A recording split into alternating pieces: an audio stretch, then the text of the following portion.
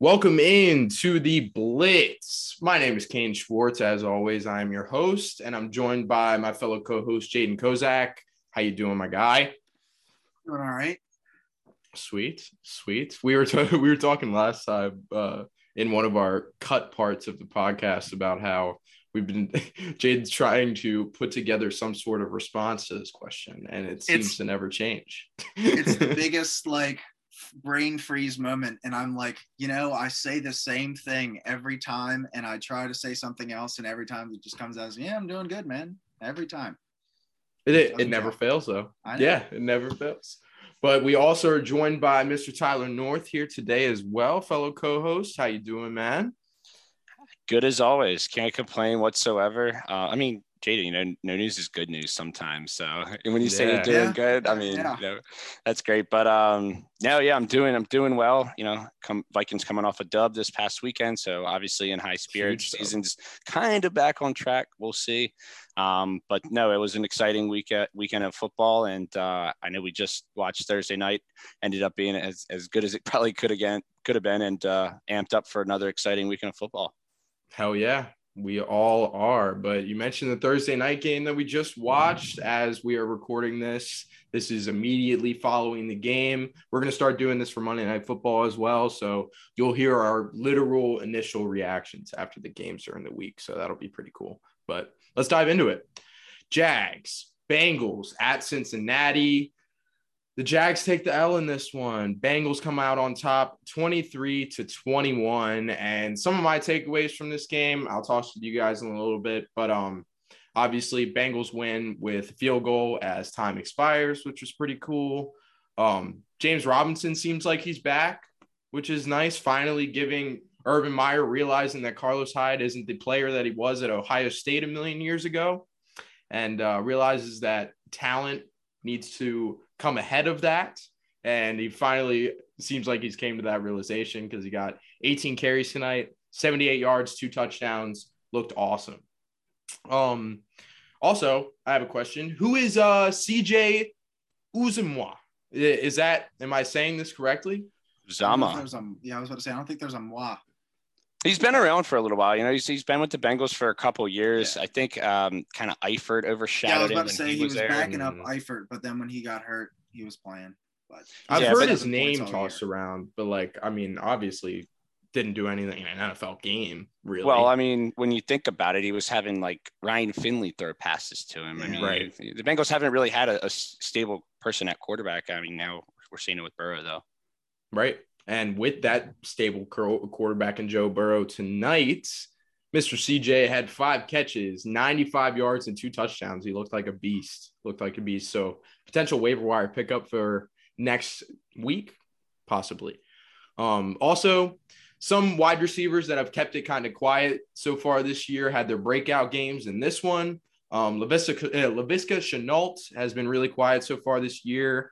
A lot of people thought that he was going to be Trevor Lawrence's favorite target going into the year, but it looked a lot like that was Marvin Jones to start the year. But Shenault broke out tonight, 6 catches, 99 yards. He was going to him a lot. Also on the other side of the ball, somebody who's also been quiet so far this year in a crowded receiver room, Tyler Boyd. Tyler Boyd finally breaks out a little bit. 9 catches, 118 yards, looked phenomenal in this game. Also, kind of on the I guess this is nothing out of the norm. Joe Mixon exits in the 4th quarter with a leg injury. It seemed kind of optimistic because, it was kind of weird how he went out, because it wasn't a big hit or anything, but he comes out. He's limping on the sidelines in the last 10 minutes, 6 minutes, 5 minutes. But comes out brought in a former Redskin, I believe, or Washington football. Yeah, man. Yeah, Samaje Perine. The college GOAT at Oklahoma. He was a fucking monster. But, yeah, he did okay in Joe Mixon's absence, but kind of sad to see that Joe Mixon with another injury. Like I said, didn't look too significant. He was just hobbling around on the sideline, no boot, no going to the locker room, nothing like that. So I'll toss it to you guys. Jaden, what are your initial thoughts after the game? It was funny because the guy in our fantasy league that has Mixon today was like, so when are we going to give an over under on when Joe Mixon gets hurt? And I said, I'd put it at about week 4.5 and take the under on that because he's already hurt.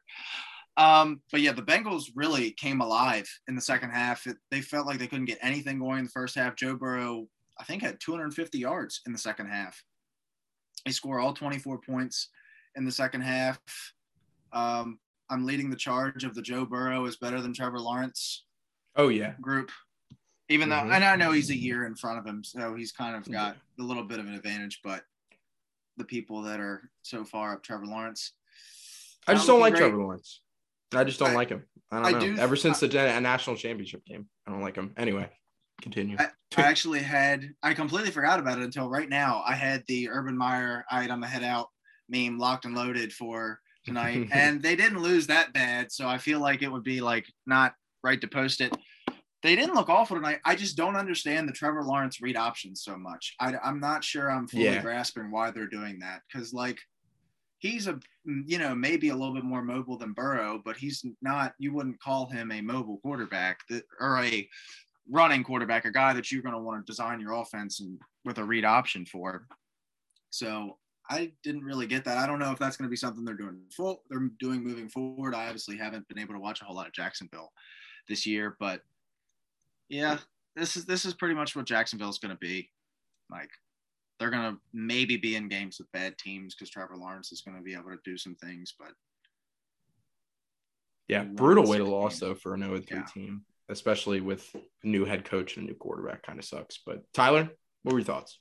Yeah, I mean, coming into this game, first of all, in my survivor pool, I did take the Bengals, so like that looks great. Nice. And I was texting a couple of buddies earlier today. I said I don't know why, but I feel like the Jags might win this game, and I've got a couple people that can vouch for me on that. But yeah, it was something that short week type of game. You felt like the Jags were close. Not, they were up at halftime against the Cardinals, albeit a 109-yard, I think, missed kick return for a touchdown. Kick six. But yeah, they were up in that game, and they were obviously up at halftime in this game, 14-0. And I don't know if the wheels necessarily fell off. I think the Bengals showed that when faced with adversity, they can come back, which is, against probably the worst team, but it was a comeback win nonetheless. Burrow, like we said, 25-38 for 348 and 2 touchdowns. I think you said 250 of that came in the second half. So yeah, they really came alive. And the other thing I really wanted to hit on in this game was the Jags did show some heart. They have now lost 19 straight games dating back to last season, which you wonder, how does a team do that all the time? Well, you saw it at the end. There was a big third down holding call on the defense. I think there was another third down holding call or pass interference call, maybe hands to the face call on the defense that gave the Bengals a first down. Those are the type of penalties and type of plays that on third down, when you stop a team and then give them a first down via penalty, those are the type of plays as to why you lose 19 straight games. Trevor Lawrence had 0 turnovers in this game. I mean, I got to give the guy credit for that. The fourth down call at the goal line right before half was not a good call. That was your read option again, and I just did disagree with it right there at the goal line. Cincinnati knew it was coming. Everybody knew it was coming. They knew it was going to be, if it was a read option, Lawrence is going to keep it. He's not going to hand it off. He's going to want the touchdown. And those are the things that I think as he progresses in this league and as he gets more time, he's going to realize not to handle it like that. The other thing, last 2 things I'll talk about with this game, Cincinnati never led in this game until the final play. That's just crazy in my mind to play the Jags at home and not lead at all.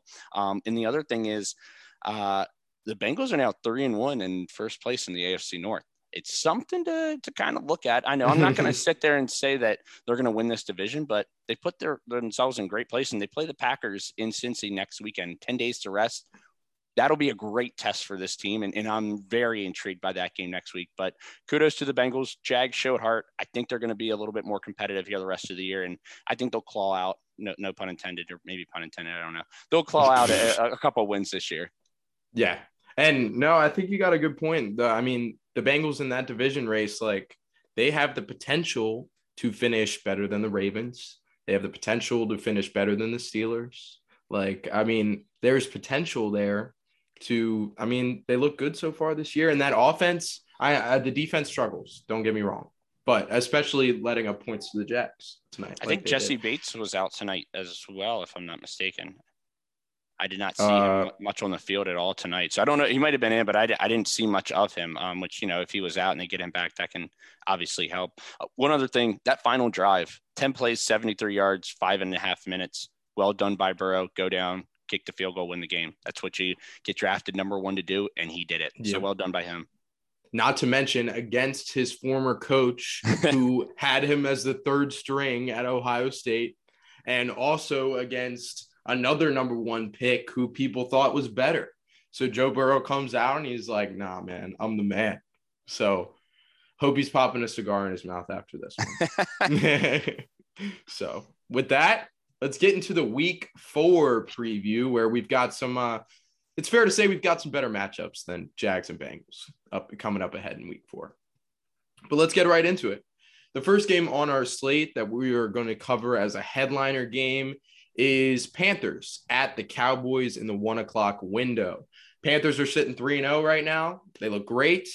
Cowboys are sitting at 2-1, not too shabby. Things to watch in this game for me. Can the Cowboys defense continue to impress? Despite their struggles last year, they've looked pretty decent so far this year. I'm not about to say that they're one of the best defenses in the NFL or anything, but we were talking about on 2 pods ago, turnover dependent defenses, which I thought was an interesting comment. And Cowboys and the Saints too are looking like 2 turnover dependent defenses so far this year. But I mean, turnover is a good thing. Anyway, Cowboys so far, they're a top 6 defense against the run. They've only allowed 149 yards in total and no touchdowns to running backs. 6 interceptions, tied with the Saints for the most. And Trayvon Diggs, not former Terp, but I guess brother of a Terp, so I guess we can support that. And Maryland product. Yeah, from Maryland. You got a Maryland family from Maryland for sure. Yeah, exactly. But he's got 3 picks right now, which is tied for most in the league. So Cowboys defense not looking as bad as they were last year. Also, what can Chuba Hubbard? Is it Chuba or Chuba? Chuba. Chuba. It's Chuba. Chuba. Interesting. Wow. I mean, it's a hell of a name. Mitchell was making fun of his dad for saying Chuba. Steve was saying Chuba. Yeah. Yeah, I thought it was Chuba for the longest time, and then I listened again. I'm like, oh, there's no extra B. It's because it's Chuba Hubbard. Like that sounds so nice. Yeah, because it's the UBB. You would think it would be synonymous in both names, but it's not. Right. Well, I'm sorry, Mr. Chuba Hubbard, but what can Chuba Hubbard do in the absence of CMC in this game? CMC has been ruled out already for this game. He's out. But Chuba Hubbard, a lot of good things saw in college. He was a 4th-round pick, I believe. In 2019, 2,000 yards and 21 touchdowns at Oklahoma State. So definitely a solid football player and high praise around the league for him. So high expectations. Also, can the Carolina defense continue to dominate against a high-powered Dallas offense, which is going to be a hell of a test? I mean, they're non-arguably the best defense in football this year. They've allowed the least rushing and passing yards. And, I mean, they've been phenomenal, but they face a hell of a test in a high-powered Dallas offense. I'll start with you, Tyler. What are you looking for in this game? Yeah, couple things. The Panthers have never trailed this year, which is absolutely remarkable. Through 3 games, they have not trailed for a single second. So the biggest question in my mind in this game is when they're faced with adversity, how do they handle it? Because they're going to be going up against the best team that they face this year. Yeah, the Saints have had their moments here and there, but Jameis was awful in that game against Carolina, and Saints sometimes you just don't come ready to play, and the Saints didn't come ready to play in that game. This game on the road, Dallas defense, you don't have your best player as well. But yeah, you touched on the Dallas defense. I read a stat. They have 2+ turnovers in 7 straight games, which is tied for the longest streak in the league right now. So we talked about defenses that feed off of the turnovers. Cowboys are it because they allow 402 yards a game, which is 26 in the NFL. So they don't get a lot of tackles for loss or sacks. They're 28th and 29th in those categories respectively. And Chuba Hubbard, for our average listeners, I know, with our fantasy gurus, everybody's picked him up by now. He was the number one waiver wire. A lot of people in 12-man leagues, maybe even 10-man leagues, had him as a handcuff. But this is a guy that in 2019, the last full college season that he played in 13 games and rushed for 2,094 yards. Mm-hmm. This is not a guy that it just had a couple games in college that he ended up being good. Now, this is a guy that's got the track record in college. And yeah, it's going to be interesting to see because Dallas has that bend don't break defense. And we'll see if Sam Darnold or Chuba Hubbard or somebody on Carolina might make a mistake deep in Dallas territory that could inevitably affect the game.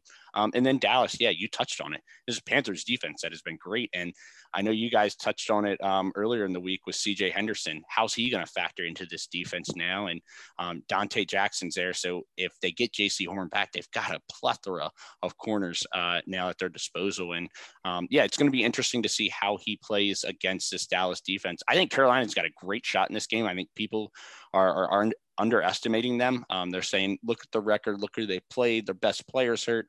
But this is still a 3-0 team, and I love Matt Rule, and I think he's going to have his boys ready to go. So I think it's going to be close. I think Dallas probably pulls it out, but I would not be surprised in the least bit if Carolina pulls it off. All right, Jaden, you heard Tyler's piece. What you got? Yeah, I do like the CJ Henderson trade. I can't remember if we touched on it. I'm pretty sure we did. But yeah, I love them getting him almost immediately to recover the loss of JC Horn.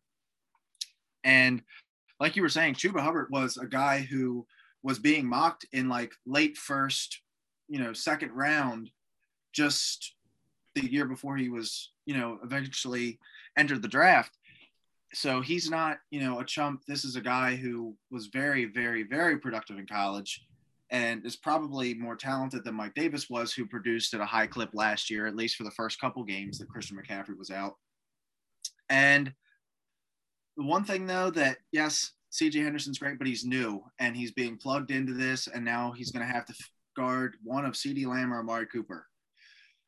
And I feel like that could be a bit of a problem because he's also been playing, he's been playing third-string corner in Jacksonville because for whatever reason, Urban Meyer does not like him or did not like him. So I think, fantasy-wise, one of those guys could end up blowing up. I just think Dallas has too much offense. As great as this Panthers defense has been, is a Dallas offense that has been really well. They've got way too much star power for Carolina to handle. And I know it's stereotypical to say, well, look who they've played, but they have played Houston and the Jets and a Saints team when Jameis wasn't doing good, which is equal to the Jets because that team is all dependent on how good Jameis does. And if he's having a bad day, the Saints are nothing right now. So I'm taking Dallas in this one. I think, it's going to be close just because the Panthers are a grinded out team, but I'm taking Dallas pretty confidently.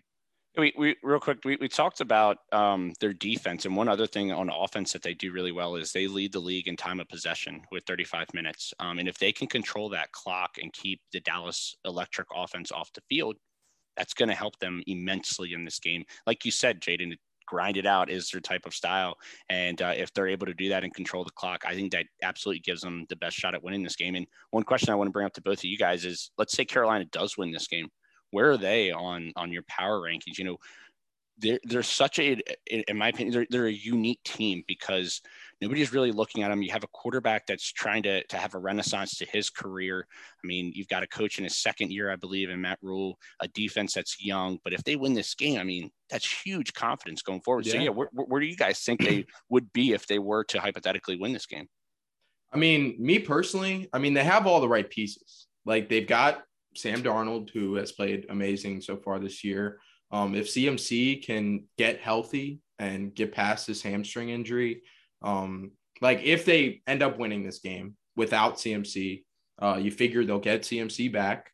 You already got DJ Moore going crazy this year. You've got Robbie Anderson, who you haven't even really gotten involved yet, who is an explosive offensive threat and a hell of a deep threat. And obviously you have the defense. So they have all the right pieces to be a serious contending team, especially if they beat the Cowboys, their first real test. Jaden? Yeah, I think that this team was one preseason that I was like, yeah, right now I can't put them too high confidently, but just a few things go right. And this is borderline playoff contender because, you know, you plug in Sam Darnold and he fixes his whole career. You've already got Christian McCaffrey there. You know what you're going to get from him. So if they win this game, it's going to be kind of hard to keep them out of that top 12, top 10 range right now, especially once they get McCaffrey back and if Henderson works well. The one thing, though, that I do worry about with like the time of possession thing that Tyler was talking about was I think a lot of that is Christian McCaffrey is you can, you know, run the ball with him and then you also get him in the dump off game and stuff like that. And are you going to be able to use Chuba Hubbard? And is he going to be as effective as Christian McCaffrey and, you know, helping that offense do well, managing the clock? Yeah, and I think with that time of possession, I discussed it with, you know, them never trailing this season, and they've been able to control the clock by leading the entire time. So once again, if they're faced with adversity, how do they change their offensive game plan to, you know, adapt to the changes that are going on in the game? And that's going to be a key factor for sure. Yeah, definitely. For my pick in this game, let's first go over the spread. Dallas is favored by -4.5. The money lines for this game is Dallas -210, Carolina +175. And interestingly enough, I'm buying in on Carolina. I'm taking them on the spread and the money line. Despite them playing the Texans on Thursday Night Football last week, I thought they looked great, and they're arguably hands down the best defense in football. I mean, the stats aren't even close. So arguably hands down. Or non-arguably hands down. All right. I'll say it correctly. But yeah, I'm going out on a limb and saying that Carolina wins this game because I think that Dallas is going to think a lot of themselves after putting 40 up on Monday Night Football, but it's the Eagles, man. Like, come on. Like, let's get real. So, all right. Good stuff on that game. Let's dive into the next one. As far as the 1 o'clock window goes, that's basically the only big major headline game that we already covered. But once we dive into the 4 o'clock window, we've got 2 3-0 teams going at it. It should be a hell of a game. Cardinals at the Rams at 4 o'clock. It's going to be a good one. Things to watch in this game for me, 2 of the most high-powered offenses in the NFL going toe-to-toe. Not to mention 2 potential MVP candidates, probably the leaders for the MVP candidate right now, going toe-to-toe in this one. Kyler, he's got 1,005 yards on the year, which is 3rd in the NFL. He's got 7 tutties, tied for 4th, and 70 yards and 3 touchdowns on the ground.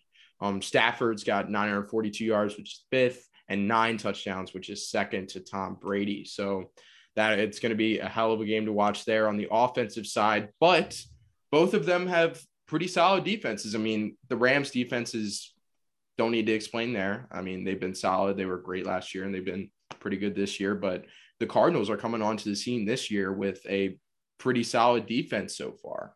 And I'm wondering if the Cardinals defense is legit. Will it be a shootout or will it be more of a defensive competition? I think that'll be something to watch. Also, will we get a Jalen Ramsey versus DeAndre Hopkins matchup in this game?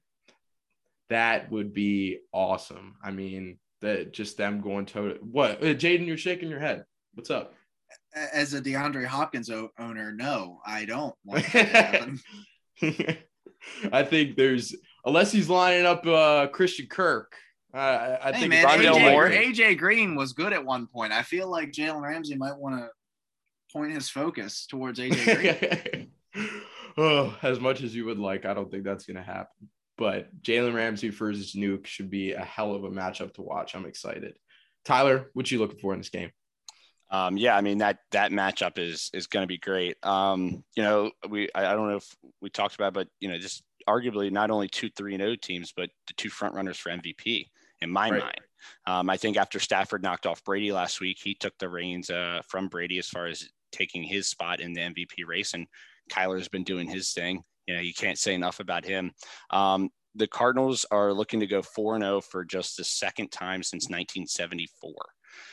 Which is, 45, 46 years. So this is kind of new territory.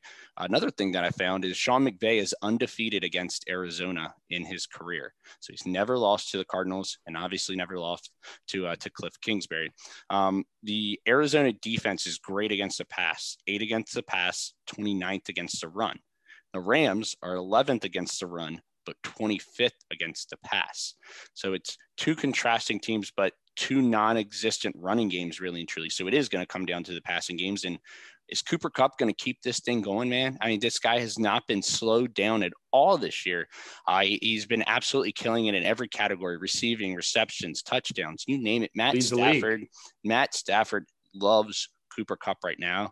And we'll see if Robert Woods can step up, because I think that's going to be a big question mark is can he take that step? If he's going to have a good season, I know we talked about it with Kittle last week. If he's going to have a good season, this is the game that you've got to step up. It's a big time division, primetime game.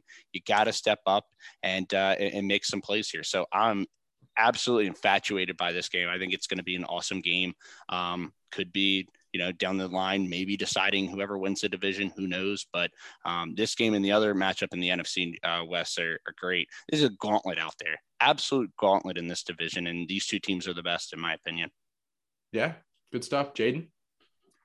Yeah, I'm also with you as far as 2 MVPs. I have Stafford at 1. I know we talked about that, but yeah, I'm super excited for this one. Really don't want Jalen Ramsey to guard DeAndre Hopkins all game, because that would tank my chances of winning anything. But I don't trust this Cardinals defense yet. I know that they played really well against Tennessee in week 1, but they also allowed 35 points to a good Vikings offense, but they let the Jaguars be in that game last week for a lot longer than I'm sure they wanted them to be in it. And it just, personnel-wise, like, I know there's J.J. Watt and Chandler Jones, but outside of those first couple weeks, they haven't really been – or that first week, they haven't been making very much noise. And this is a cornerback group that was considered one of the worst in the league just a season ago. I also, I know that against the pass, the Rams have been awful, but this is still Jalen Ramsey we're talking about. And I think this is honestly going to come down to who has the ball last. This is going to be, it's going to be Kyler versus Matt Stafford. They're going to be throwing it all over the field because there is no running game, like Tyler said. So I think it comes down to whoever has the ball last, and I'm taking the over regardless of what it is. Yeah. I like the over. I think the over is a good call. The other thing I was going to say is I'll take McVay over Kingsbury, as it's been proven. And another thing is, this game's in LA, and I know Chargers games, no offense to Mitchell, I know Chargers games have kind of been 50-50 fan split, where a lot of opposing teams have bought a lot of tickets. We saw it with the Cowboys-Chargers game. It's kind of different with the Rams. The Rams have had a basis, and I think making the Super Bowl definitely helps. But they have a pretty strong home crowd, and I think it's definitely going to affect Arizona. I know they played Tennessee, but they shut that crowd up pretty quickly, and they played Jacksonville, which, no offense to any Jags fans out there, but what kind of home crowd is that? So I think this crowd is really going to affect this game. And I'll wait till you go over the lines, but I'll give my prediction here in a minute for this game. Good stuff. Yeah, let's dive into that. Spread for this game. Rams are favored by 4.5, so it's Rams minus 4.5. Money line, Rams minus 230, Arizona plus 190. And I'll start it off with my pick.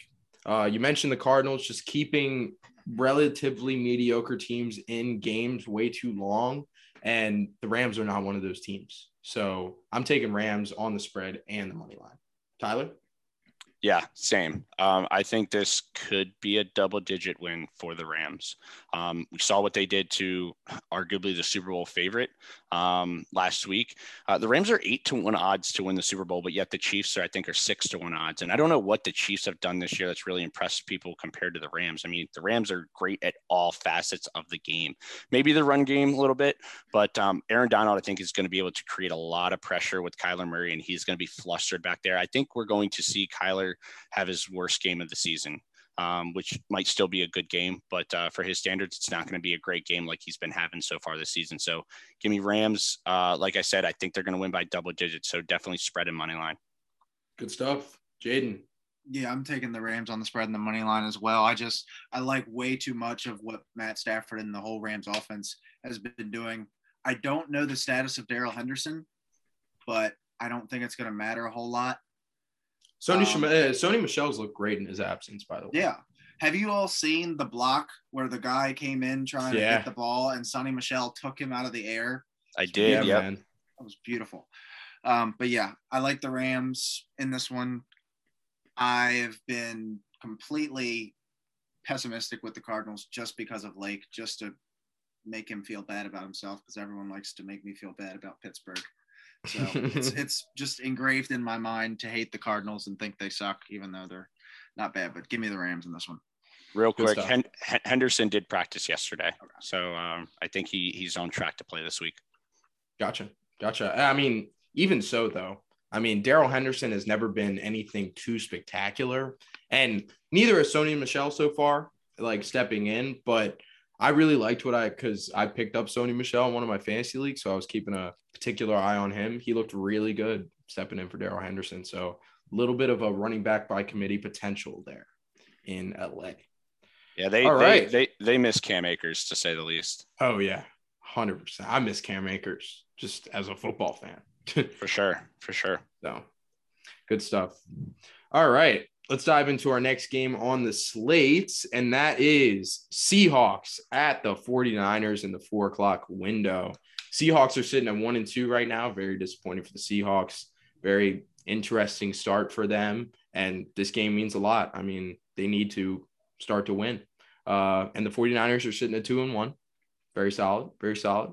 Things to watch in this game for me, I think it's pretty obvious. Can the Seahawks defense get it together? I mean, it's been pretty bad so far this year. They've allowed 26.3 points per game so far, and that is against the Colts, the Titans, and the Vikings, who, I mean, I might be speaking out of term here, but aren't exactly electric offenses, to say the least. But yeah, I mean, it's been pretty dismal on the Seattle defensive side. So wonder if they could step it up in this game against another non-super high-powered offense in the 49ers. But honestly, probably better than the Colts, Vikings, and Titans. I mean, might be a hot take, but also things to watch. Is Brandon Ayuk finally out of the doghouse is the question. It appeared a little bit so in the game against Green Bay. He had 4 catches on 6 targets, 37 yards, and a beautiful ball thrown by Jimmy G in the end zone for a touchdown. So I'm wondering if Brandon Ayuk can get more involved, because me and Jaden were talking about the other day, like Deebo Samuel is not a deep threat. That's not what he does. I mean, I saw a stat the other day, like, he has caught I'm paraphrasing here, but he has caught some of the most balls under 5 yards and accumulated so many yards after that. Like, he's one of the best yards after catch guys in the league. He doesn't go downfield and get the deep threat, but he'll go and stop on a dime 5 yards in and maybe even behind the line of scrimmage and go with the ball and take it. But you need that deep threat if you want to be serious contenders, and Brandon Ayuk can be that guy. So if they really want to get Jimmy G going in that offense, get Brandon Ayuk involved, then get George Kittle involved a little bit more, please, dear God. So yeah, that's my things to watch in this game. Jaden, what you got? Yeah, I think though Seattle's like 1-2 record kind of lies, because they have played 3 legitimate. I mean, Indy is kind of falling out of playoff contention, but this is 3 borderline playoff teams that they've played so far, and I don't think anyone in the league has had a gauntlet like this for 3 straight weeks to start the season. I wouldn't call this a gauntlet. It's not a gauntlet, but it's probably the hardest schedule that any team has faced so far. I mean, I don't have the schedules up with me right now. Vikings played the Bengals, Cardinals, and Seahawks. Oh, see that? Are you putting the Bengals in front of Indy? Got the 3-1. Yeah, I'm putting Bengals in front of Indy after tonight. Yeah. Indy's 0-3. They are virtually out of the. I said it's like 6 teams since 1980 have made the playoffs starting 0-3. They're out. Well, regardless, I still have faith in Seattle. I still have faith in Russell Wilson. It's not let Russ cook season is not over yet. We're not like week 7, week 6 yet. We're not there. And he's been phenomenal so far this year. He hasn't thrown 1 pick. He's thrown, I believe it's like 7 touchdowns, and he's looked awesome so far. But keeping up with that defense is the problem. He has the number 1 passer rating in football at 133.6. But Seattle knew that this defense was going to be the issue. They didn't really do anything to address it this offseason other than extend Jamal Adams. They didn't have a first-round pick because of Jamal Adams. They don't have one next year because of Jamal Adams. Yeah. So, And that's why you have to pay a guy like that, because otherwise you're giving 2 first-round picks to let a guy – he's off your team by the time you get your picks back. So this defense is the same as it was last year. It was the same thing that held them back last year. It's probably going to be the same thing that holds them back all throughout the regular season. It's going to come back to bite them when they have to face one of these Rams, Bucks, Cardinals in the playoffs, and they just can't score enough points as good as Russ, DK, and Lockett are. But I don't think that's going to be a problem this week. San Francisco's offense is not one that I'm afraid of, even with this horrible Seattle. But you are afraid of the Colts offense? No, I'm just saying that the Colts are solid. They're okay. The 49ers are better than the Colts, but they are a solid team. Anyway, yeah, this is not one. Even though they did give the Packers 28 last week, I don't expect that happening again, just because it just didn't feel very convincing. Yeah, no. I think under the lights of Sunday Night Football, I think it was a little tainted, I think they felt like they needed to put it – and against Green Bay, a terrible defense. So, yeah. And I don't have the lines or whatever, but I think I'm going to be taking Seattle on this one. Hey. No spoilers. No spoilers. Tyler, what you looking for in this game? I mean, we're sitting here, not really talking about how good the 49ers are, but they're 137-second miracle from Aaron Rodgers away from being 3-0. I know that they played the Eagles. I know that they played the Lions as well. But yeah, I mean, they're that close to being 3-0, and 3-0 is 3-0. You only can play the teams that are on your schedule. Couple of things. Seahawks have been outscored 33-6 in overtime in the second half in the last 2 games. So their defense has played well in the first half, but down the stretch, they've been atrocious. They have not been good. And like you said, Russ can only do so much. And it hasn't been there in the second half. Their defense is or against Minnesota, they allowed 453 total yards, which is an abundance of yards. This is a Vikings fan speaking. I know. San Fran was averaging 124 yards on the ground the first 2 games. Last week, only 67. Are the injuries at running back maybe catching up to them? We'll see. We'll see what Trey Sermon can do this week. Lockett is 4th in receiving yards in the entire NFL. Deebo Samuel is 2nd. So that's something else that, it works for Kyle Shanahan. He knows how to use Deebo Samuel, and it's working right now. But yeah, Russ has been playing typical football. I once again, this is the gauntlet that is the NFC West. If Seattle loses this game and goes to 1-3, I don't think they have any shot at winning this division. I agree. If they can get back to 2-2, I think they're right back in it. San Fran, if they jump to 3-1, they're right in the thick of it as well. So huge game. Both these games between the Cardinals and Rams and the 49ers and Seahawks have huge, not only implications right now, but down the road when we're looking at week 16, 17, 18, when we're looking at what the schedules are, what the records are, what the scenarios are. This is the type of game. These are the type of games that you have to win. 49ers being at home, they've almost got to win this game. But yeah, I'm not gonna say anything else past that except for, can Jimmy G win the big game? That's the question. Yep. And we talked a lot about Jimmy G on the last podcast with Mitchell, and I'm not too fond of Jimmy G. I think he's a little bit of a scaredy cat, especially in that Green Bay game. But all right, let's dive into the spread, the money line, and our picks for this game. The spread is 49ers -2.5. And for the money lines for this game, 49ers -150, Seattle +130. My pick for this game, I'm taking Seattle. I wasn't convinced enough from what I saw from the 49ers on Sunday Night Football against the Packers. And like you said, crappy schedule. They could barely beat the Lions. So I'm taking Seattle. I think they bounce back. Their defense starts to get it together. I'm taking Seattle on the spread and the money line. Tyler? Yeah, I'm not even going to touch the spread. I'm just going straight Seahawks money line. I know I think they're +2.5, right? Yeah, 49ers -2.5, +2.5. So, yeah, okay. Yep. So actually it's virtually a toss-up game. But yeah, I'm going to go with the Seahawks on the money line. I think Seahawks win this by 5 to 7 points is what I would say. I think it's going to be close. I think San Fran's D is going to keep them in the game. I think the crowd's going to keep them in the game.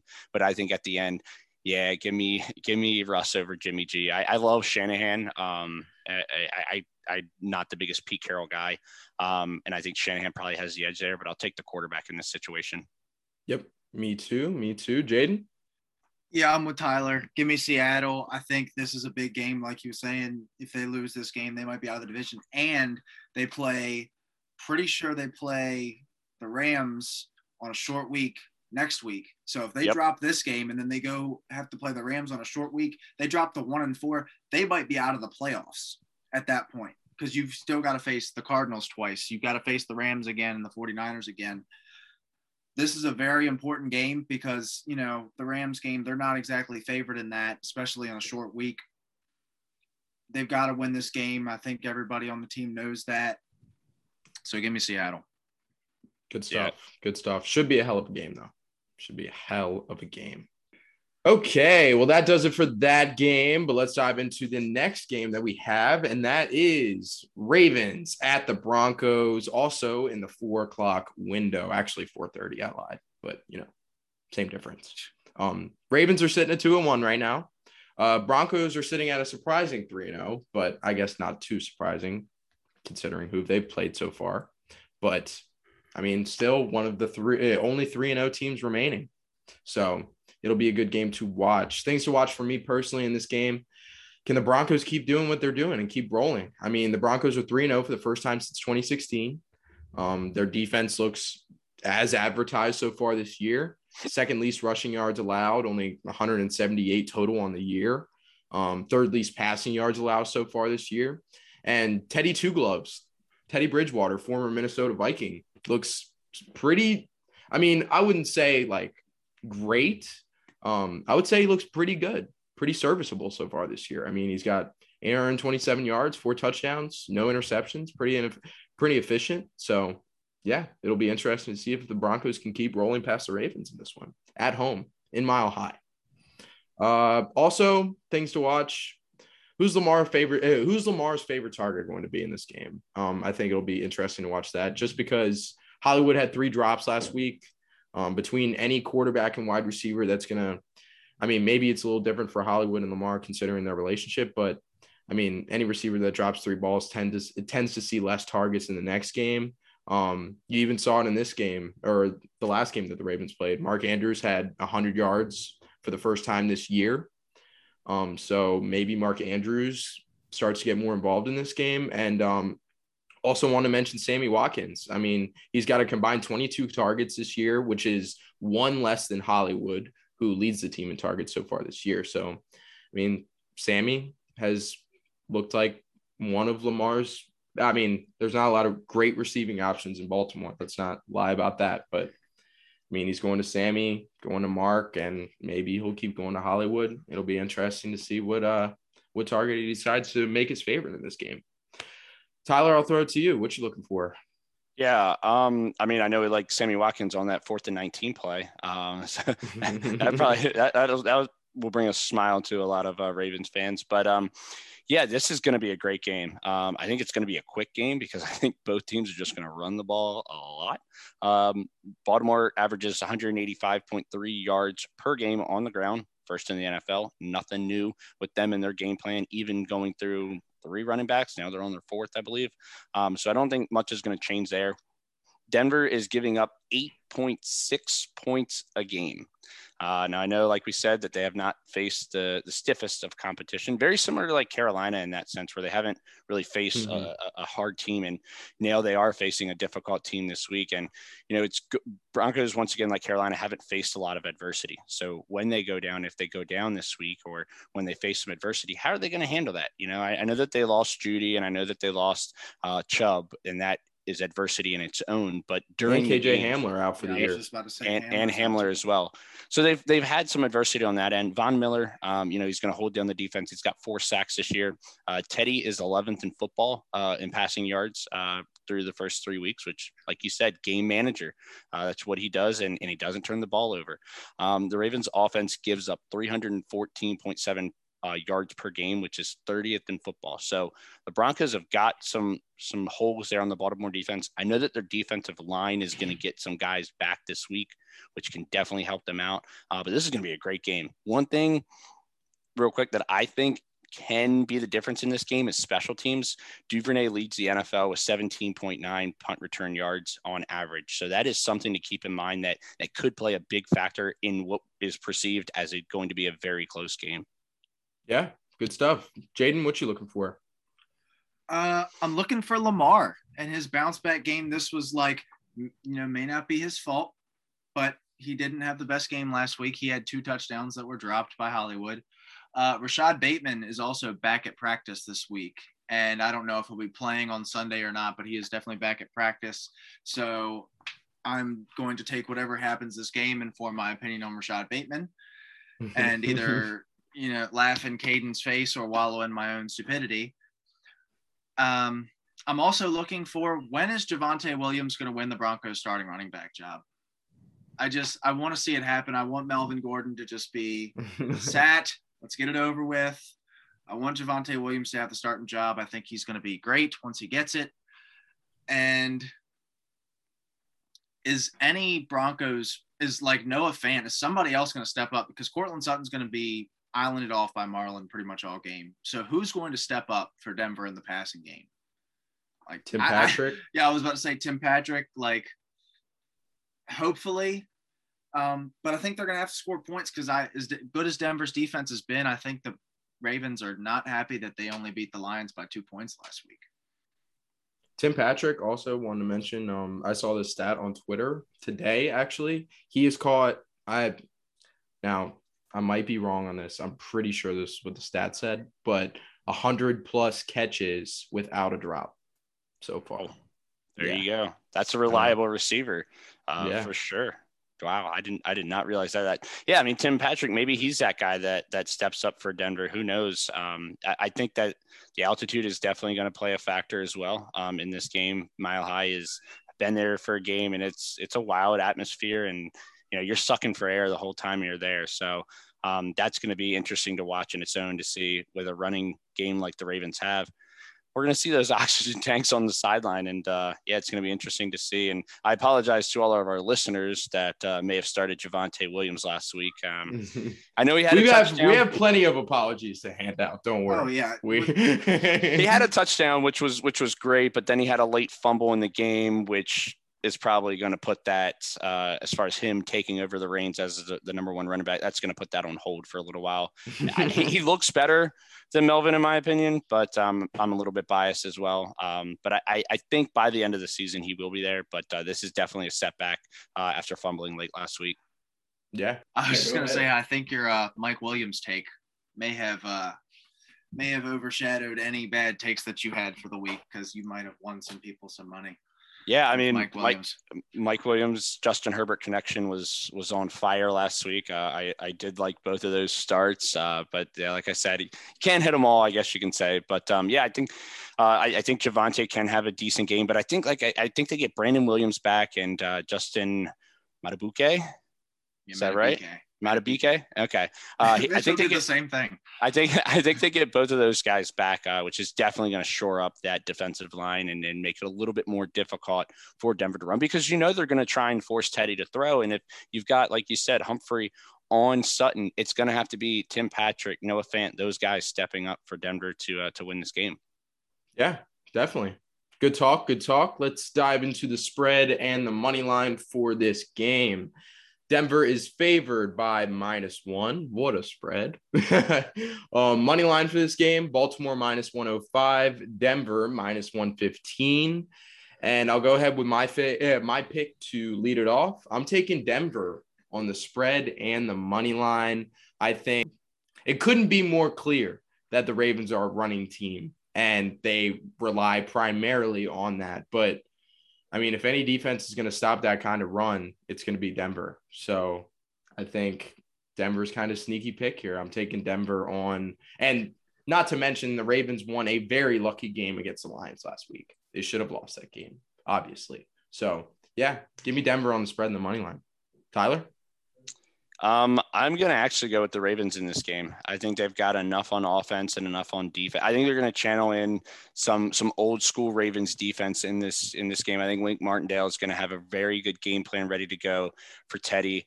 And I think that Greg Roman's going to do his thing on the offensive side of the ball, be able to control the clock, run the ball. Once again, I haven't seen Denver being faced with much adversity. I mean, they've played the Giants, the Jags, and the Jets. I mean, those teams combined record, I believe, is 0-9. 0-10 now with the Jags losing tonight. So yeah, I'm going to go with the Ravens here. I think that they're going to have enough to pull through and win this game. I think it's going to be a very low scoring game though, with the clock being controlled, with the defenses, I think, showing up in this game. Expect a low scoring game, but I'm going to take the Ravens. Good stuff. And I also didn't mention this game is at Mile High too, as you mentioned. So I think the Ravens might struggle a little bit with that for sure. Jaden, what you got? Yeah, I got Baltimore too. This is a team that I can't get over. This was a team that I had over Buffalo, over every other team in the AFC, other than Kansas City coming into the year. I really liked what they were going to do. And then obviously the running backs and Marcus Peters happened. But nonetheless, this was a team that I still had and still do have high expectations for. There's an argument that they should be 3-0, and there's an argument that they should be 0-3.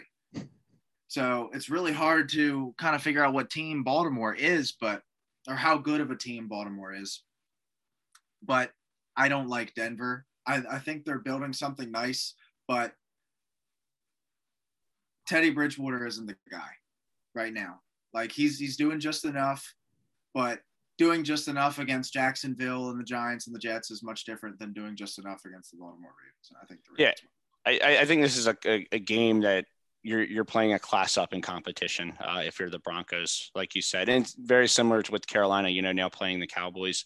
I think both those games, those two undefeated teams are now playing a much more, I guess you can say, postseason expectation type of teams. And it's going to be very interesting to see, if the Ravens can control the clock with the run game or if Denver's going to shut it down, and vice versa on the other end. Is Teddy going to make some big throws and win the game? So, I totally agree with you, Jaden.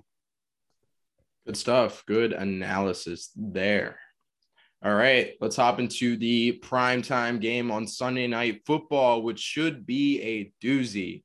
Not as far as the physical teams going at it, but the storyline behind this game obviously is unbeatable. We have the Buccaneers at the Patriots. Buccaneers sitting at 2-1, Patriots sitting at 1-2, but that's a little less of a story. The things to watch in this game: Tom Brady is back in New England for the first time since going to Tampa Bay, and he's back in New England to break the passing record, or at least he looks like he's on pace to do it. He's 67 yards away from Drew Brees on the all-time passing yards list. He would take the number one spot if he passes Drew Brees here. Brees is sitting at 80,000. I was thinking about this when I put together 80,000 yards. Like, think about that. Like, remarkable. Even if a quarterback throws for 5,000 yards every single season, that's my math isn't that great. Look at our college student, 16 seasons. I was just going to see if Kane can figure it out by himself. It's just mind-boggling that these guys have played for this long. Like, to be able to play at such a high level for so long, I mean, hats off. But anyway, Brady is sitting at Drew Brees is sitting at 80,358 yards. Brady is sitting at 80,291 yards. So I wanted to throw this question out there for fun. In what quarter, and I'm sure there's some parlays going on with this, in what quarter does Tom Brady break the record, and to what receiver? Tyler, I'll start with you. I think he breaks the record to Antonio Brown. That's going to be my go-to. I think he's going to be peppering him with targets, kind of a revenge game for Antonio Brown as well. He played in New England for, I think, a season, maybe a couple games. It's kind of a revenge game on both fronts. You've also got Gronk. I think the record breaker to Gronk would be a better storyline, but my prediction would be to Antonio Brown.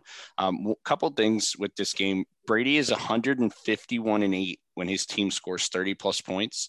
And when they score 35 or more points, he's 92-0. So if they do get to that 30 point, marker, expect the Bucs to win that game. The Patriots are 59-18 since the NFC realignment in 2002 against NFC teams, and Bill Belichick is 5-1 against Tampa. So both Brady's going to know what Belichick's doing. Belichick's going to know what Brady's doing. So you can put that as a wash right there, and it's going to come down to the playmakers. I think the Bucs have got too many, and I expect them to win this game. But it's just going to be great to watch for the storyline for sure. Oh, yeah. Good stuff. Jaden, in what quarter does Tom Brady break the record, and to what receiver? How many yards is he behind? 67. Oh, first quarter. Gronk second quarter, my bad. I forgot to say the quarter. Second quarter for me. Give me Gronk in the first quarter, especially if they get the ball first, because they'll probably be able to possess the ball at least twice if they get the ball first. Yeah, like Tyler was saying, they've got way too many playmakers. The Bucs do, and the Patriots have next to none. Damian Harris is going to be pretty much X'd out in this game because of that Bucs run defense, and Jacoby Myers is not something that scares me. The Bucs team is just so much better than New England's. And honestly, like you said, the storyline precedes this game. This game is not something that take away the Belichick and the Brady talk. This probably doesn't even make Sunday Night Football.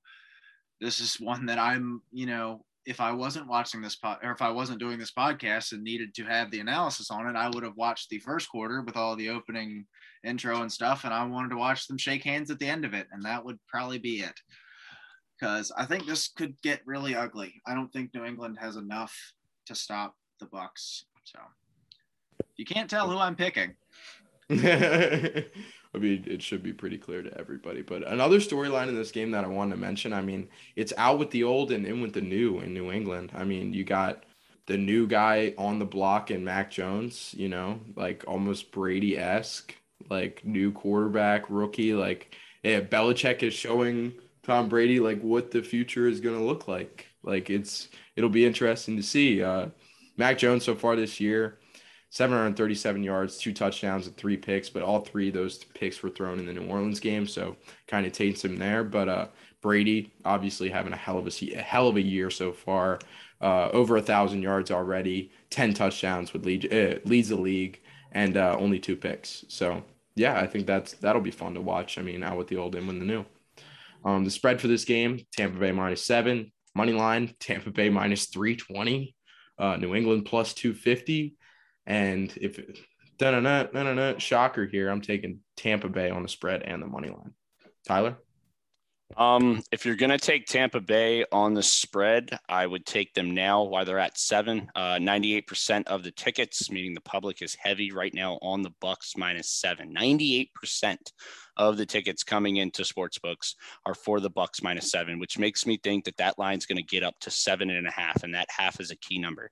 If it gets up to 7.5, I'm actually going to take the Patriots. If he stays at 7, I'll probably stick with the Bucs. Brady's 5-0 against the spread following loss with the Bucs. So that's a very key stat to keep in mind, that every time that he's lost with the Bucs, come back the next week and beat the shit out of a team. It's basically what that says. So right now I'm gonna go with the Bucs -7. But if it does get up to that 7.5, don't be scared to hop on the Patriots and maybe get a backdoor touchdown. Good stuff. Jaden, what you got? Yeah, what Tyler just said just fuels the argument of Tom Brady is pissed because he just lost, and he's pissed because he's going up against the guy that basically held him captive in New England for 2 or 3 years at least, of what we know of. And what are the odds that this is like the most viewed regular season game in however long? I feel like the storyline in this is kind of crazy, and like I said, it precedes the game itself. But yeah, give me the Bucs by a lot. Good analysis. I like it. Good stuff. All right. Well, let's hop into less of a storyline game, but a better football game in general on Monday Night Football. And that is the Raiders at the Chargers. The Raiders sitting at 3-0 right now, looking pretty solid. And the Chargers are sitting at 2-1. Things to watch in this game personally: the Raiders face their first big test in the Chargers this week. The Raiders' wins so far have come against the Ravens. All right. I guess I'm throwing slander on the Ravens. All right. I guess I'm just a slander. And the Steelers. I guess. Yeah. And at the Steelers. The Steelers, man, like still an away game in Heinz Field. It's still a difficult environment. I mean, the Steelers are still the Steelers. Shut the fuck up. Ooh. Yeah, you see this? There's 6. There's 6 on there. I know my viewers can't see, or my viewers. I know the viewers can't see, but Jaden just flashed a fake Super Bowl ring in my face from what year?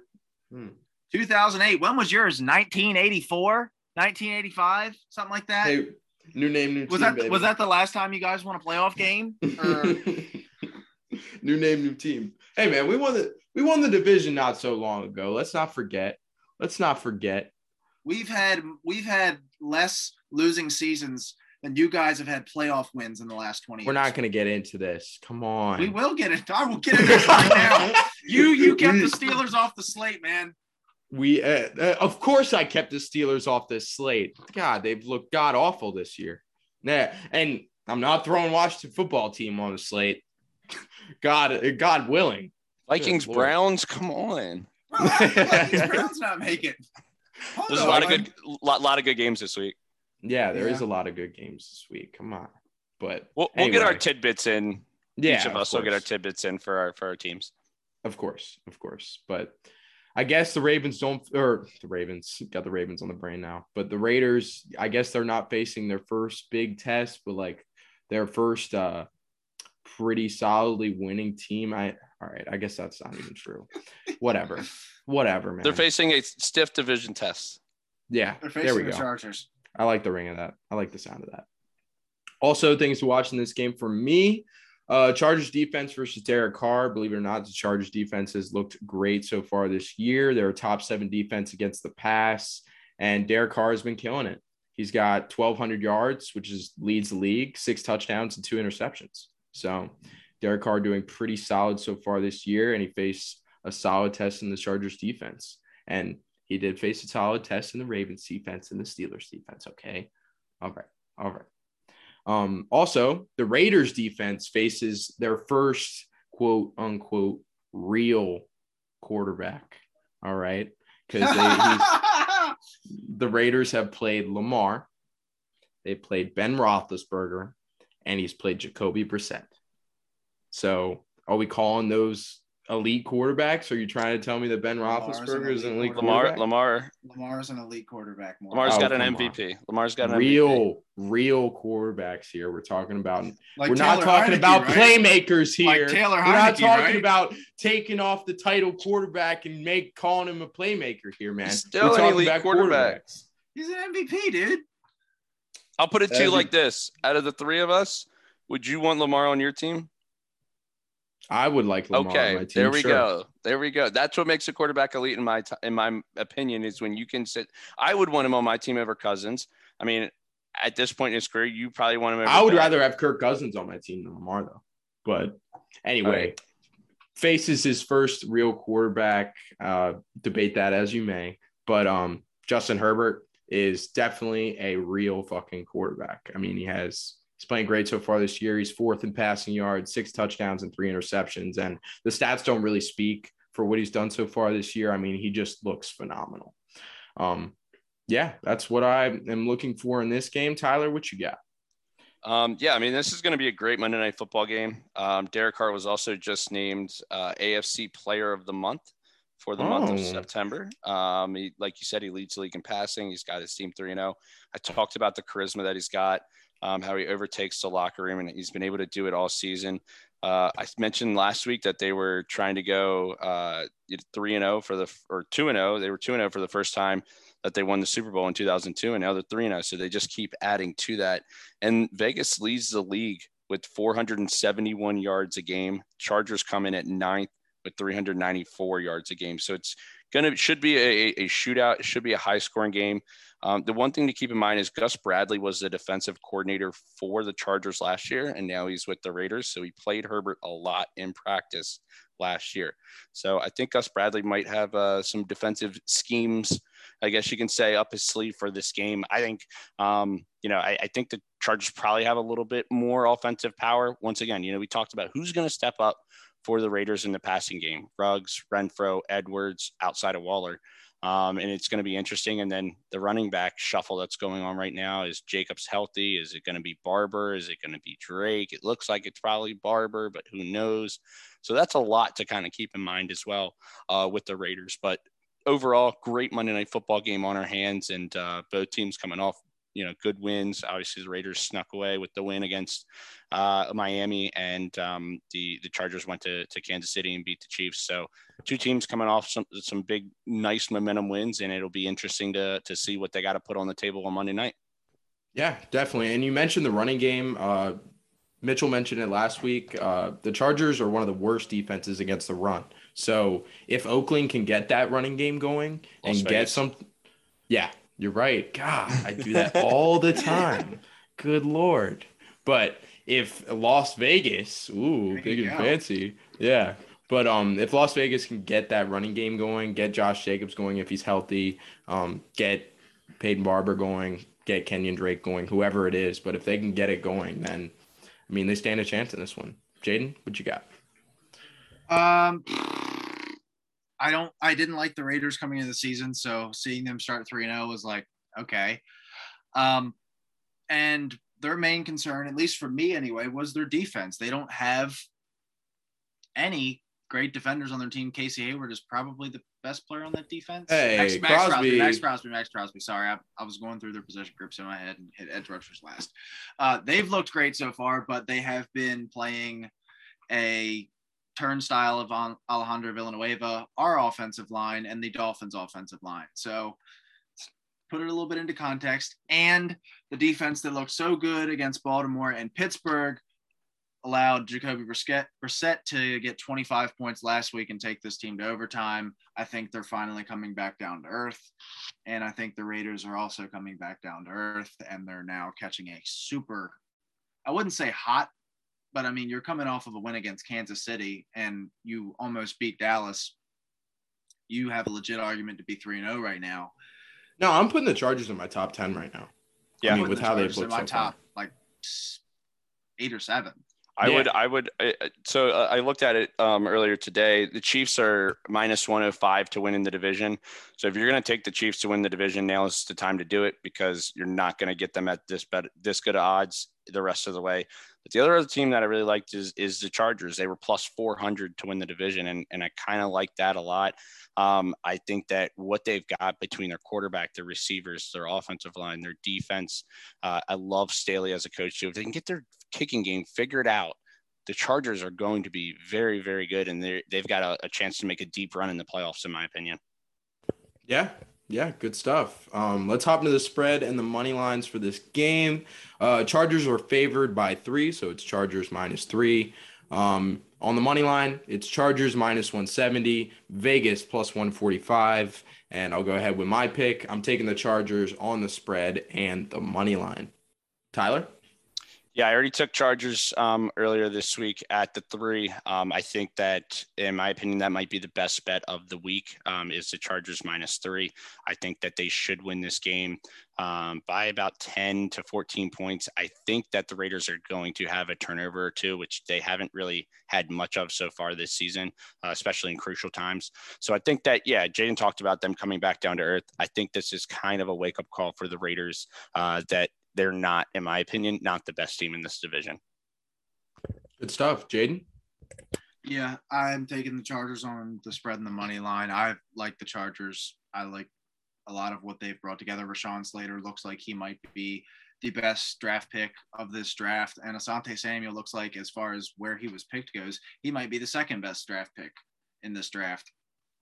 So they're bringing all the pieces together. Herbert has looked great. I can't say he's a dark horse anymore, but he's definitely behind Kyler. He's definitely behind Stafford. I've seen some people have him behind Derek Carr, which there's an argument, but I'm not buying it. And you'll see why on Monday night, because the Chargers are going to beat the Las Vegas Raiders. There you go. Good stuff, guys. Good stuff. All right, let's quickly run through the rest of the games that we have on Sunday. And, well, we already covered the Monday game, but all the games that we have coming up on Sunday. Washington at Atlanta. Washington is favored by -1. I'm taking Washington despite the terrible They're only favored by 1.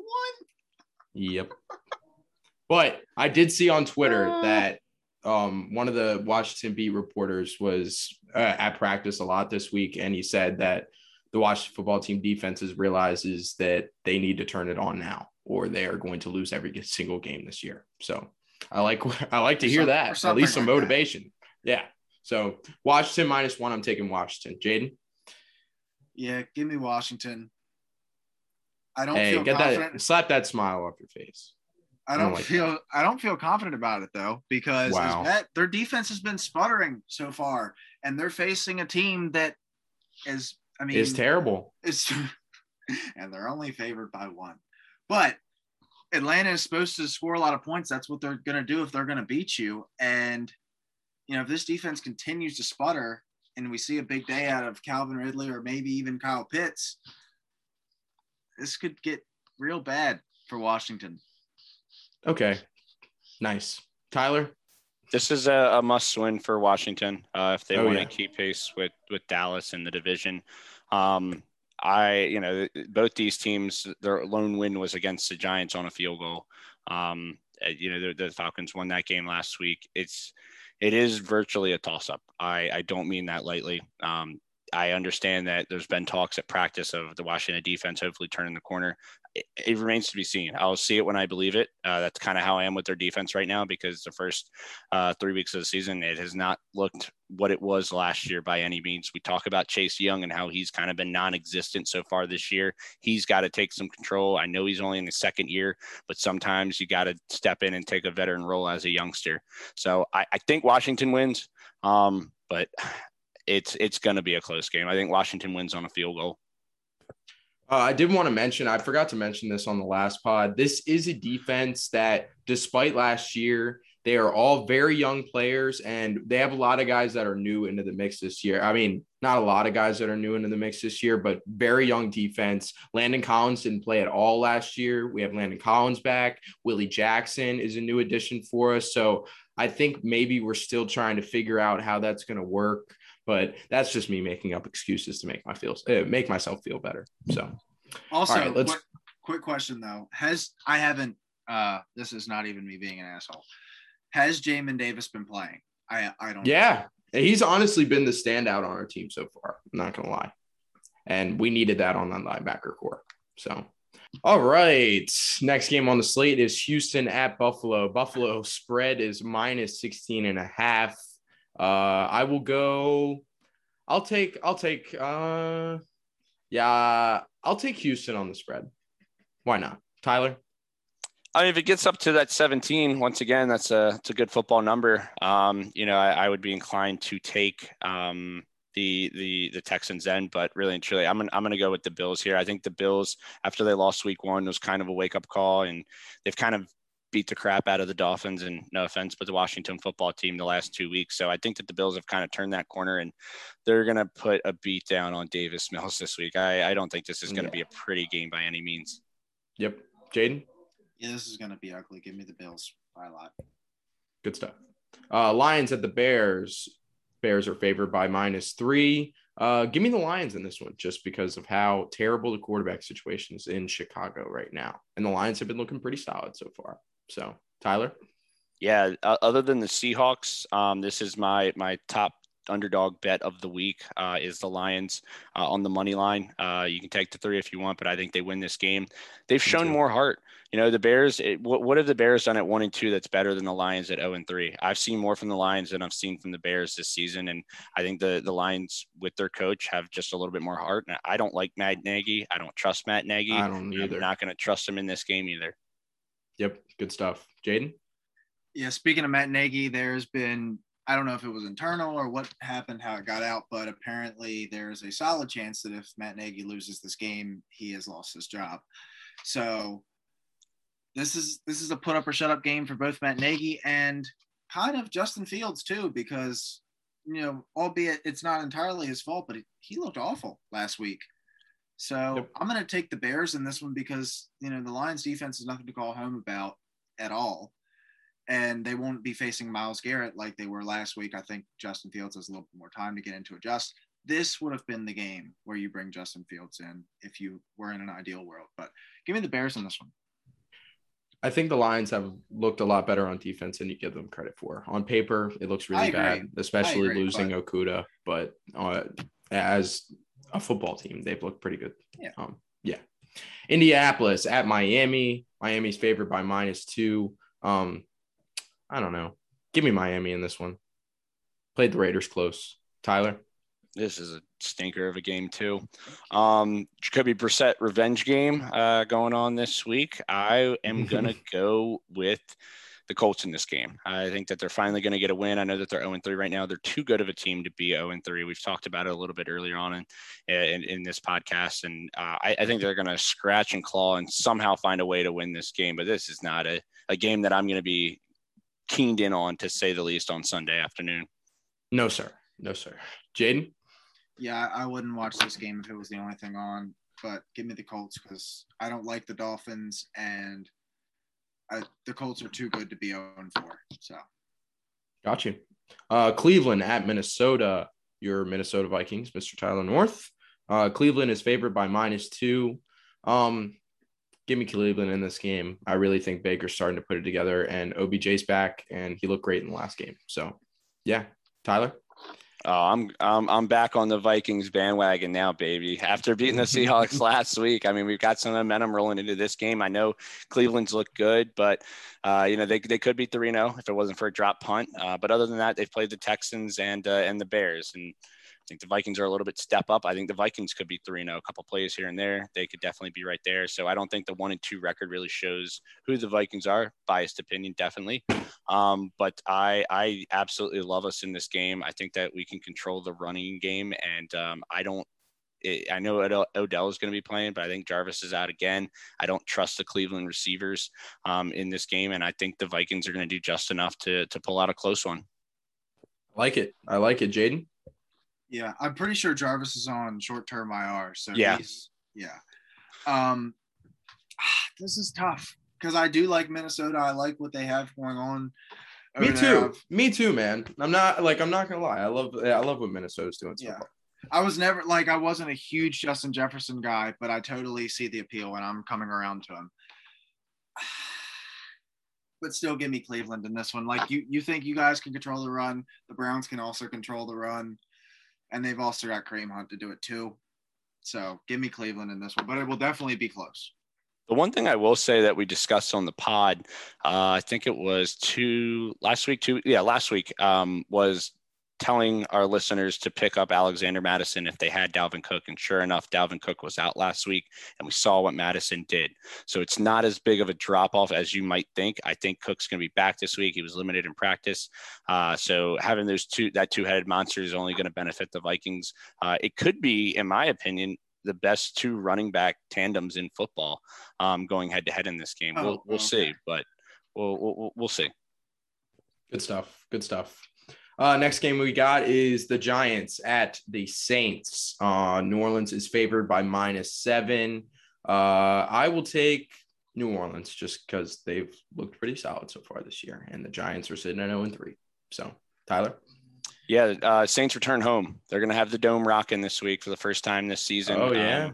I think that this is probably my second best bet of the week. Which is, if you can get it down to 6.5, I would. But if you have to get it at 7, I still like the Saints -7 in this game. I think that this could get ugly pretty soon. Like I said, there's nothing like playing in the Superdome if you're the Saints, and having that crowd back is going to propel them to a big win. Yeah, good stuff. Jaden? Yeah, I'm with Tyler. Give me the Saints on the spread and the money line. Good stuff. Tennessee at the Jets. Tennessee is favored by 6.5 points. I'm taking Tennessee every day and twice on Sunday. Tyler? Here it comes. Big upset. Jets win this game. No A.J. Brown. Wow. No Julio. They're going to pack the box with to try and stop Derrick Henry. And I think the Jets might pull off a shocker this week. The Tennessee defense has not been impressive all year, and maybe this is the game where Zach Wilson gets comfortable and has the best game of his young career. I like the Jets not only on the spread, but I like them on the money line. This is a very, very sneaky game for Tennessee, and they should be worried. Good stuff. I like it. I like the enthusiasm, Jaden. I definitely see where you're coming from. This is a good matchup with, a struggling offense, but a struggling defense as well. And without their two receivers, they're going to pound Derrick Henry, but Derrick Henry is going to be facing a pretty solid run defense in New York. So I can't in good confidence say that I like the Jets in this one, because I can't in good confidence say I like the Jets ever. So give me the Titans just because Derrick Henry can impose his will whenever he wants to. This is true.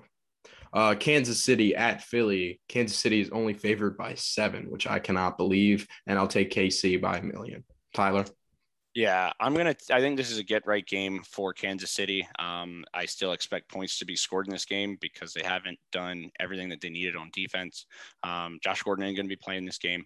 He'll be back. I mean, he'll be playing hopefully soon for Kansas City. But, yeah, I like them. Philly on Monday night really laid a dud. I know the Link is a tough place to play, but Patrick Mahomes and the Chiefs have now lost back-to-back, and they are pissed off, ready to come in. And I think they're going to have the best showing of their season so far. Definitely. Jaden? Yeah, I'm right there with Tyler. Chiefs are angry. The Eagles should have lost by more than what they ended up losing by. Dallas had a fumble for a touchdown in their own end zone, and then they had one where they just missed the goal line. So it could have been a lot worse than it was. Yeah, give me the Chiefs. They're angry. I don't know who goes nuts out of Tyreek and Travis Kelce, but it will definitely be one of them. Good call. Next game that we have is Pittsburgh at Green Bay. Green Bay is favored by 6.5. Give me Green Bay in this one just to piss Jaden off. Tyler? I think, I know that the Steelers are going to get some guys back. I would take the under in this game. If I was doing over unders, the spread 6.5, man, it's a lot of points. I'm probably going to go with Green Bay, but I'm not 100% on that. I could see the Steelers, winning this game with a big defensive play. But I think the Packers have kind of turned that corner since the week 1 loss. Aaron Rodgers, RELAX, you know what to do in Green Bay. So I like Green Bay in this game on the money line and spread. Good stuff. Also want to mention Steelers are going to be playing without potentially Juju and Chase Claypool. So that means bad things for Ben Roethlisberger, which means bad things for the team. So another crazy receiving day for Najee Harris incoming. Jaden? If we get TJ Watt back, which it looks like we will, and Deontay is coming back, and I know you just said Chase and Juju aren't looking great right now. I think we keep it close. I would love to agree with Tyler and say that, maybe a big defensive play wins this game. But I think TJ Watt being there and Cam Hayward has been the highest graded defensive lineman by PFF so far this year at a 93.4. I'm pretty sure that might be like the second highest grade among all players at any position. So he's been great this year, even with TJ Watt basically missing half the season. I think we keep it close just because we'll have TJ Watt on a third string left tackle like Nick Bosa was able to exploit last week.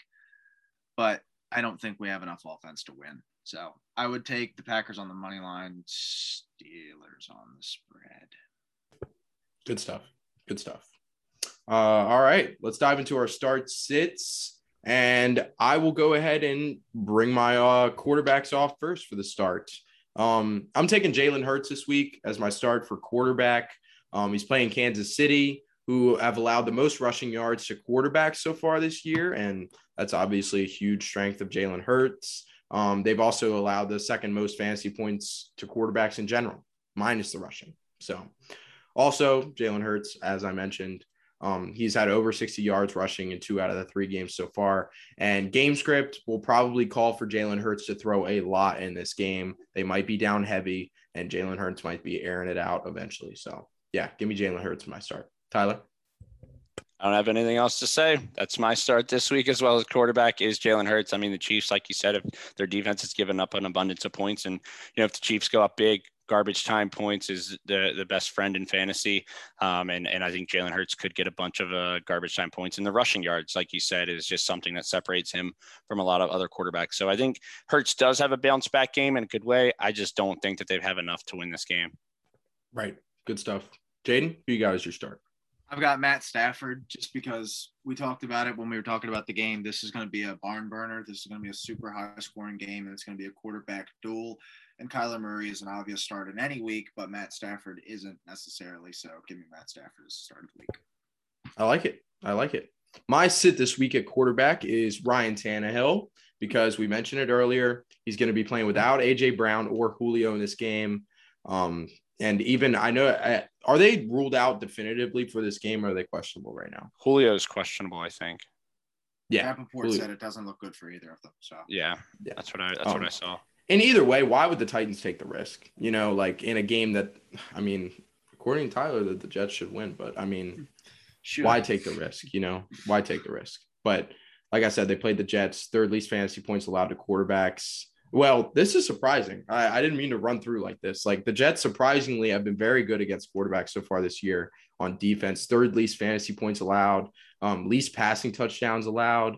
And they played, they haven't played the best of competition, but Sam Darnold has looked great this year. Played Mac Jones before he threw the 3 picks in New Orleans, and Teddy 2 gloves. So, yeah. Playing a stout defense. Stout is a hard word. No AJ or Julio. So, yeah, give me Ryan Tannehill as my sit. Tyler? I'm going with the guy that was just named Offensive Player of the Month in September, and that is Derek Carr. I think this Chargers defense is going to be able to get to him. I think that he's going to have a tough time. And like we said, these receivers, somebody's got to step up. I don't know if they're going to continue to get the production. And, the Chargers defense shut down Patrick Mahomes and the Chiefs offense for the entire first half last week. Obviously, Chiefs came alive in the second half. But I think that carries over into this game, and I think that they're going to shut down Derek Carr and this receiving core. Good stuff. Jaden, sit. What you got? Give me Tannehill, just because, like you said, both receivers out. I think this is a game where it's just we're going to give Derrick Henry 35 carries, and if we win, we win. If we lose, we lose, because we don't really have a choice. So I don't like the production from Tannehill this week. Good stuff. All right, let's dive into the running backs. And my start of the week is Mr. Trey Sermon. In week 3, he was the lead back. He had 10 carries, 31 yards, and a rushing touchdown. And I know this doesn't pop off the page, but game script didn't really call for a lot of running in this game, if I'm telling the truth. The other running backs on the roster are major question marks. JaMychal Hasty just got placed on IR. Elijah Mitchell was questionable with the shoulder injury. He was limited in practice on Wednesday. I'm not sure what his status was today. And Mostert out for the year. So Trey Sermon looks like he's in a position to take the backfield for himself.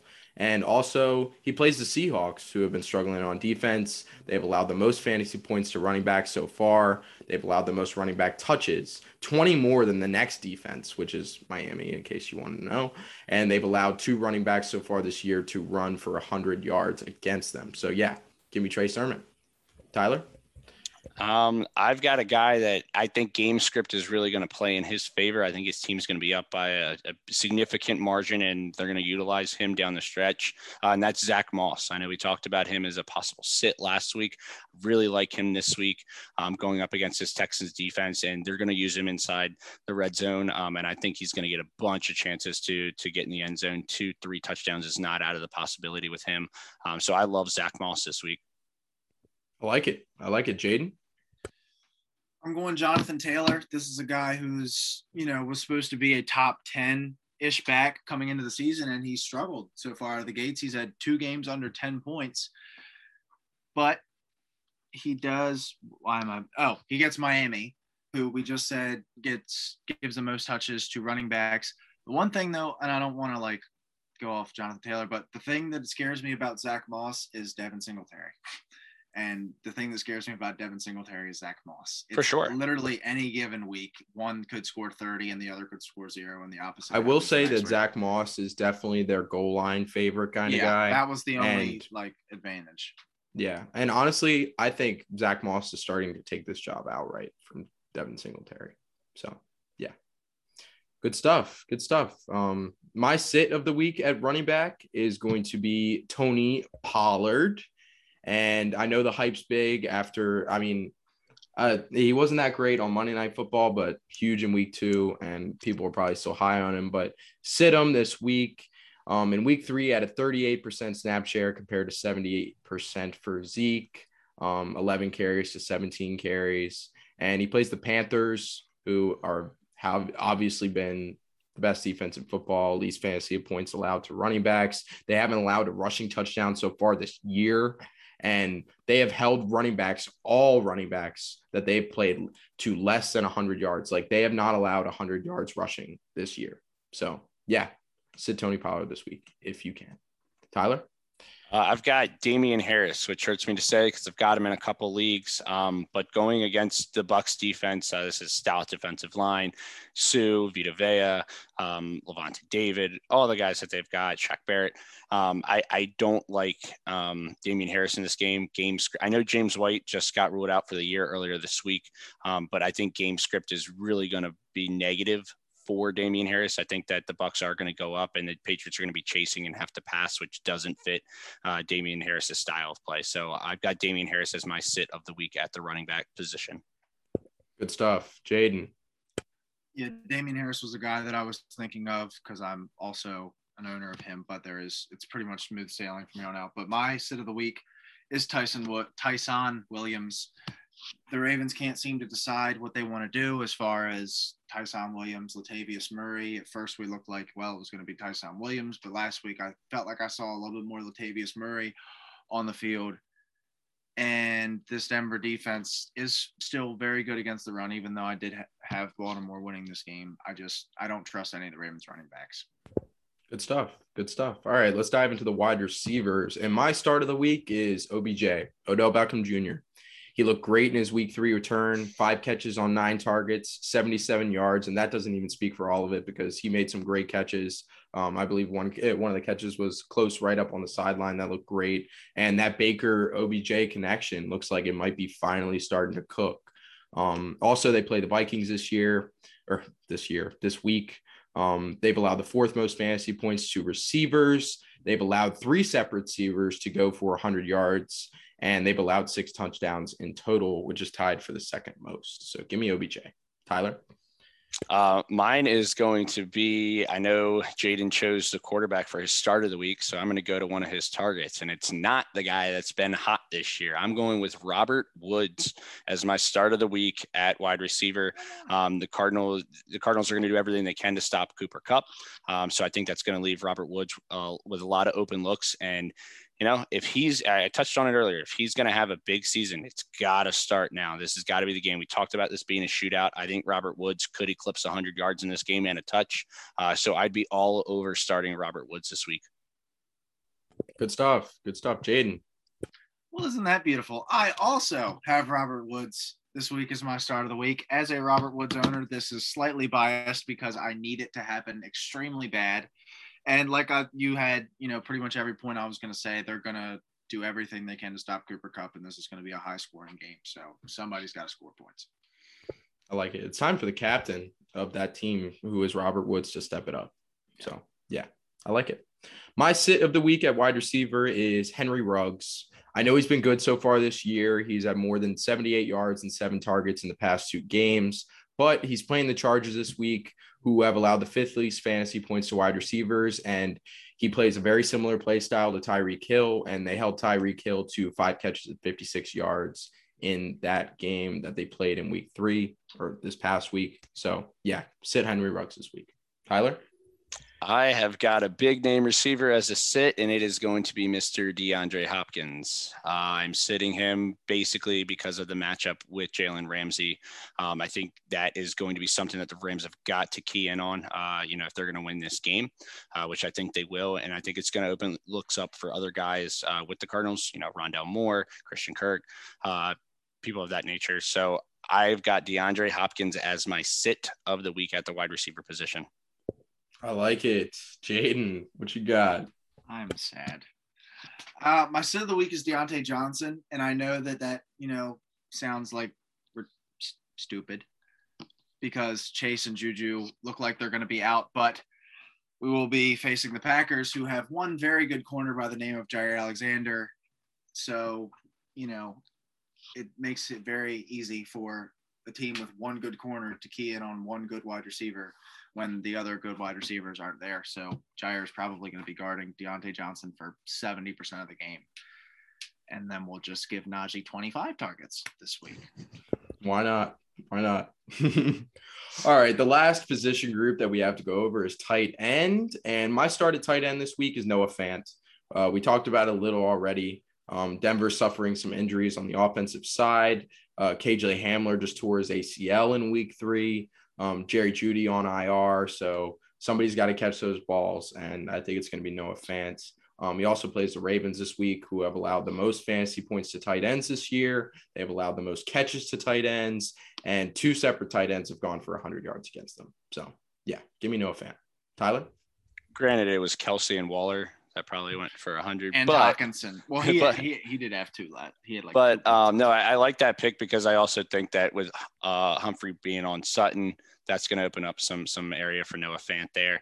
My start of the week is going to be Logan Thomas. I have him as my start. I think that Heineke is going to have to go to him because the Falcons are going to do everything that they can to slow down Terry McLaurin, scary Terry. So I think that it's going to open up some of the field for Logan Thomas. And, you could be looking at anywhere from 60 to 70 yards, touchdown, 5-6 catches is what I would look at for Logan Thomas. So I think he is going to be a top 5 tight end this week. And Taylor Heineke looks for him a lot. I will say that. So, yeah, good stuff. Jaden? My start of the week is Mike Gesicki. This was a guy who was like borderline sleeper at the beginning of the season and then had 0 points in his opening debut and just got completely forgotten about. He had 18 points last week. I think his volume gets increased a lot with Jacoby Brissett under center. He's running a lot more routes than he was with Tua. I think that he could work his way into obviously not like the Andrews, Pitts, Hawkinson category, but like the Logan Thomas, Noah Fant. They all blend together at that point. But yeah, good stuff. Let's get to the sits. My sit of the week is Tyler Higbee. And I know he had a pretty solid game this week. He had a fluky touchdown against Tampa Bay. But he caught all 5 of his targets in that game, but he only got 5 targets for 40 yards. And the week before that, he only saw 1 target in week 2. So he also plays the Cardinals, who are an emerging defense. They've allowed the 4th least fantasy points to tight end so far. And they've only allowed 8 catches and 48 yards in general against the tight end. So yeah, sit Tyler Higbee this week. Tyler? I'm riding with you on that one. I've got Tyler Higbee as my sit as well. Cardinals do a very good job in the middle of the field against tight ends. They're more susceptible on the outside with the corners, which is why I like Robert Woods, which is why I don't like Tyler Higbee this week. So all of your points kind of add up there as well. And Tyler Higbee, once again, is my sit for the week. Good stuff. Jaden? My sit of the week is a guy who kind of had his breakout game last week, and that's Mark Andrews. He looked not great the first 2 weeks. Then he does well last week against Detroit, but now he's walking into a Denver defense that has Justin Simmons on it. They're going to play him tight. Denver has been great against tight ends this year. So not starting Mark Andrews this week. Good stuff. All right, boys. Well, that does it for this week's material that we had to cover, but it's going to be a great week of football. Take in mind all of our start and sits this week. Take in mind some of our picks this week. And good luck to everybody's fantasy teams and their personal teams. So it's been great. Good stuff, boys, today. And we'll see you later on the Blitz Pod. Catch you after Monday Night Football, but we'll post it on Tuesday. Catch you later.